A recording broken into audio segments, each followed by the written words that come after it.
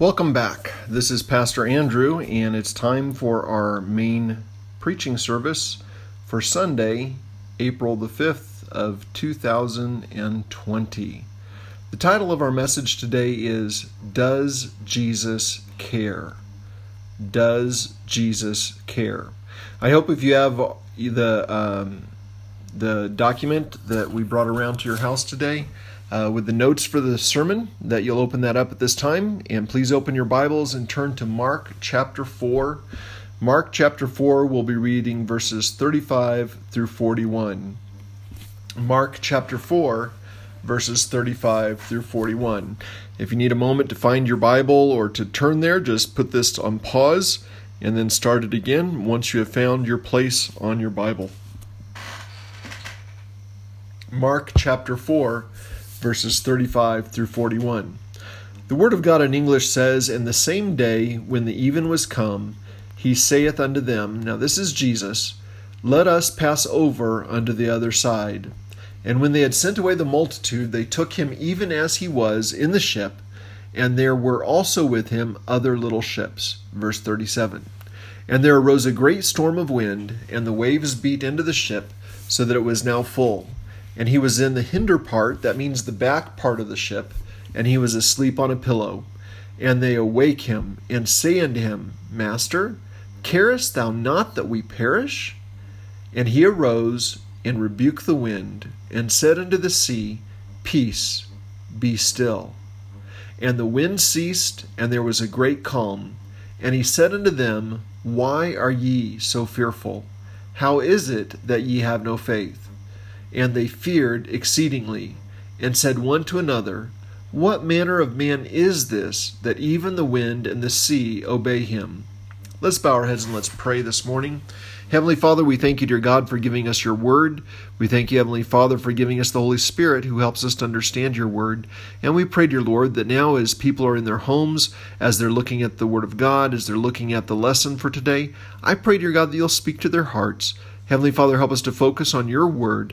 And Heavenly Father, we pray, dear Lord, that your Holy Spirit will speak to our hearts and give us the courage and give us, dear Lord, the umption, dear Lord, to overcome the fear and the panic that is in our lives these days. Heavenly Father, please help us, dear Lord. Please speak to our hearts. Give us the courage to obey. Give us the sense to do what your Holy Spirit guides us to do. In Jesus' name we pray. Amen. Now, reading this passage, we see that Jesus was with his disciples. Jesus had been teaching parables and healing the sick and doing all kinds of miracles. And now it was late in the day, night was falling, and Jesus and the disciples decided to use a boat to travel across the Sea of Galilee. Now, the Sea of Galilee is not as large as an ocean, but it is very large. It is so large that once you are out in it, you will not be able to see anything in any direction but water. That's very large in my book. Also, the Sea of Galilee is about 226 meters below sea level. That's very low. And it is surrounded by hills. The winds blowing across the land intensify close to the sea, causing violent and unexpected storms. The disciples were seasoned fishermen who had spent their lives fishing on this huge lake, but in this storm, they panicked. And that's exactly what we see in verse 37. We see the storm. The Word of God says, "And there arose a great storm of wind, and the waves beat into the ship, so that it was now full." When it says it was full, it means it was full of water. We see that one of these very violent storms came up. The Bible describes it as great. And remember, the Bible does not exaggerate. The storm was strong. There was wind, there was rain, there was lightning and thunder. The huge waves were beating into the ship, and the storm threatened to tip the ship over and capsize it. The Bible says that the storm was so bad that the ship became filled with water. Of course, this is one of the worst situations you can be in a boat, because the water is supposed to stay on the outside of the boat, not on the inside. And so when the boat fills with water, it sinks. And that's a very, very dangerous situation. So you can understand why these experienced sailors, these experienced fishermen, were very frightened this night out on the water. Can you imagine this scene? Can you see this picture in your mind? A totally black night. The storm clouds have covered up the stars and the moon, and the only light that is available is the lightning. Each time a bolt of lightning comes down, they can see the huge waves crashing over the ship. They can see the fear on the faces of the other disciples. The ship is bouncing up and down. It's thrown back and forth, and now it looks like the boat is going to sink because it's becoming full of water. What are the disciples going to do? And here's the big question: where is Jesus? We come to verse 38, and verse 38 says, and Jesus, it says, and he was in the hinder part of the ship, asleep on a pillow. And they awake him and say unto him, Master, carest thou not that we perish? You see, at this time, Jesus is asleep. He's in the back of the ship. He's on a pillow. Jesus is snoring. How is this possible? Well, the way this is possible is because Jesus is not afraid of the storm. Jesus is the creator. He's the God who made the storm. He's the God who made the water. He's the God who made everything, and he can control the storm. But that's not the case with the disciples. The disciples are terrified. They wake Jesus up and they ask him this question. They say, Master, carest thou not that we perish? You know, I can understand the disciples' fear. There are things going on in our life that seem out of our control.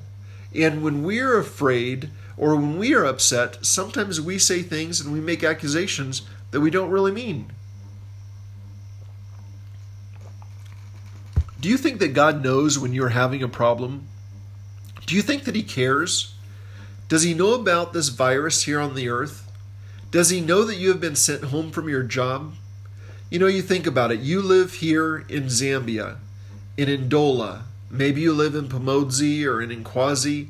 Maybe, you don't feel like you're a very important person.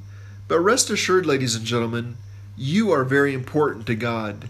And he does know the trials that we're going through. And even more than that, he does care. Reading in verse 40, I think that Jesus was disappointed by their question. First, he speaks to the wind and the storm, and he says, Peace, be still. And immediately the wind and the storm obey him. Then he turns to the disciples and he asks them, he says, Why are you so fearful? How is it that ye have no faith? I mean, think about it. These are the disciples who've been with Jesus for over 3 years now. They've seen his miracles. They've seen him bring the dead back to life. They've seen him do all of these things. And he's thinking, why don't you have faith? Why don't you know who I am and know that I'm not going to let anything happen? So now we see that everything is calm. The storm is gone. The sea is peaceful and smooth. It's almost like glass. So there's nothing to be afraid of, right? But look at verse 41. Now remember, this is after the storm. There's no more lightning. There's no more wind. There's no more waves. But look at verse 41. It says, And the disciples, and they feared exceedingly. And they said one to another, What manner of man is this, that even the wind and the sea obey him? It's interesting that now that the storm is over, now is the time they are afraid exceedingly. It seems that they are even more afraid now than they were before during the storm.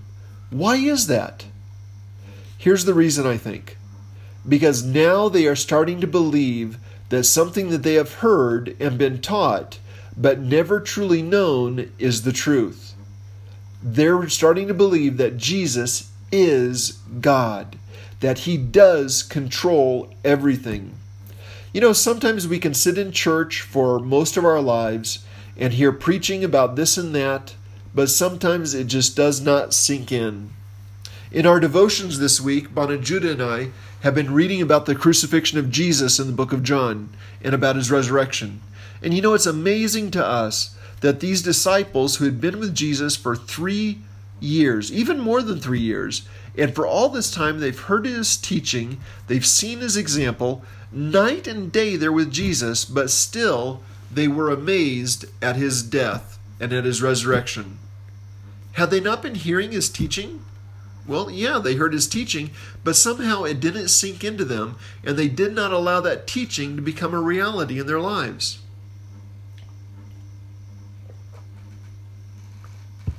Let me ask you this. Is the Word of God a reality to you? Is it real? Is it true? Here's the test. Does the Word of God change you? Can you read the Bible every day and never change?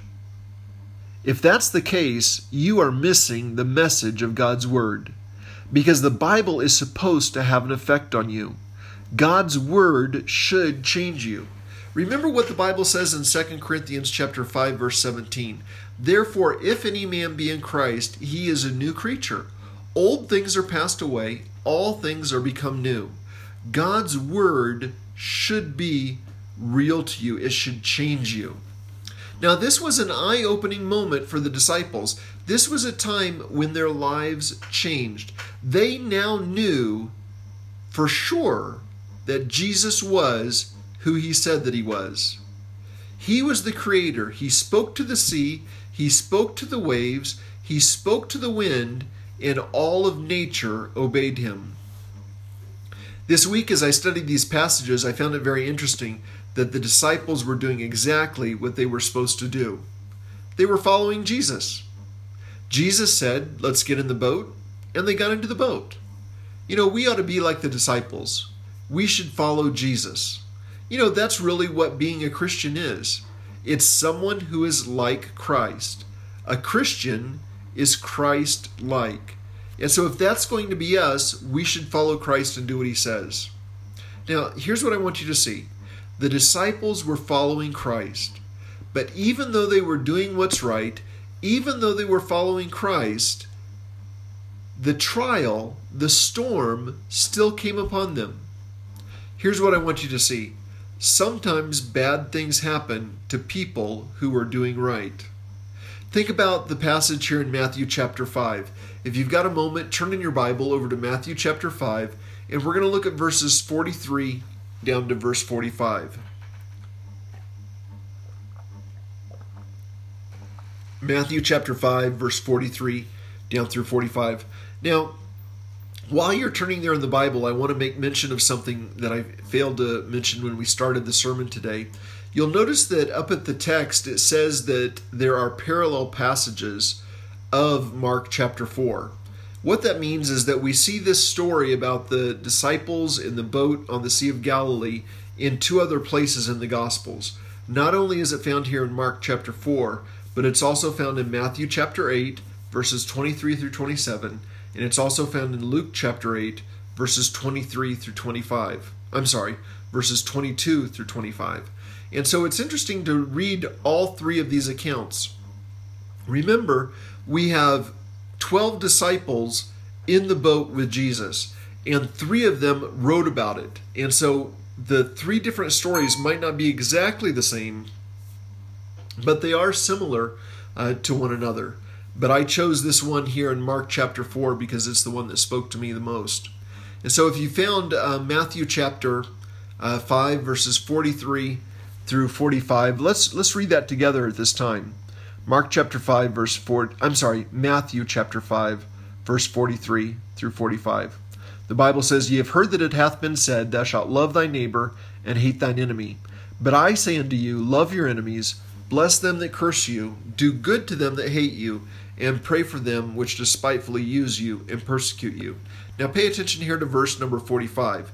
Verse 45 says, "That ye may be the children of your Father which is in heaven, for he maketh his sun to rise on the evil and on the good, and he sendeth rain on the just and on the unjust." This verse shows me that sometimes good things happen to bad people, and likewise sometimes bad things happen to good people. But no matter what is happening, God is in control. You know, someone once said that the only thing that is predictable about life is that it is unpredictable. Trials will come in the life of a Christian. Christians have funerals. Christians have illnesses. Christians get fired from their jobs. Christians have time where they have difficulty getting along with family members. This is normal. Trials will come, but the peace and the calm in the life of the Christian is our resting in Jesus Christ, our dependence upon Him. Now, understand that during this trial, during this storm, Jesus was very calm. He was so calm, He was asleep. He was not worried. You know, as leaders, we need to remain calm in times of crisis. The mark of a good leader is someone who can keep their cool and remain calm during a crisis when others are panicking. As a parent, or as an older brother or sister, as a witness for Christ, you need to remain calm and allow your peace, your faith in Jesus, to be a calming influence on your neighbors, on your family, and on your workmates. This is very important. The disciples asked Jesus for help. They did right. They came to Jesus and they realized that Jesus was the only one who could help them during the crisis. Now is the time for Christians to find time to pray and to go to the Lord in prayer. But remember this, if you have unconfessed sin in your life, now is the time to get rid of it and to get serious about talking to God. David said it best in Psalm chapter 66, verse 18. He said, "If I regard iniquity in my heart, the Lord will not hear me." This is why in our Sunday services at Calvary Baptist Church of Ndola, before we start the service, we spend time in prayerful meditation. We're asking God to speak to us, to fill us with His Holy Spirit, and if there is unconfessed sin in our lives, to reveal it to us so that the Holy Spirit can speak to us. We need to examine ourselves. The Bible tells us as Christians to do this, to look and see if there is sin, if there's pride, if there's rebellion, if there's anything that will not allow us to humble ourselves, and if there is, to confess that sin and to forsake it, because God will not hear our prayers if there's unconfessed sin in our life. And so now in this time of unrest, this time of uncertainty, this time of not knowing the way forward, this is a time we need to be able to talk to God and get answers in our life. Jesus then asked His disciples, He said, "Where is your faith?" You know, that's a good question. And I want to ask you today, where is your faith, Christian friend? If your faith is in Pastor Andrew, I hate to tell you this, you are going to be disappointed. Because the truth is, I am just a sinful man. If your faith is in the church, you're going to be let down. If your faith is in your employer, the government, or your bank account, again, you might be disappointed. But there's no one who has put their confidence, their faith in Jesus Christ, and has ever been sorry that they did so. Finally, let's look at the question of the disciples. In verse 38, the disciples asked Jesus, "Master, carest thou not that we perish?" Of course, this is a very harsh question, especially asked to Jesus, because the answer is obvious. Of course, Jesus cares. No one cares more. In Matthew chapter 10, verses 29 through 30, we see that Jesus cares for every aspect of our lives. Turn in your Bibles over to Matthew chapter 10, and let's look at verses 29 down through verse 31. Matthew chapter 10, verse 29 through 31.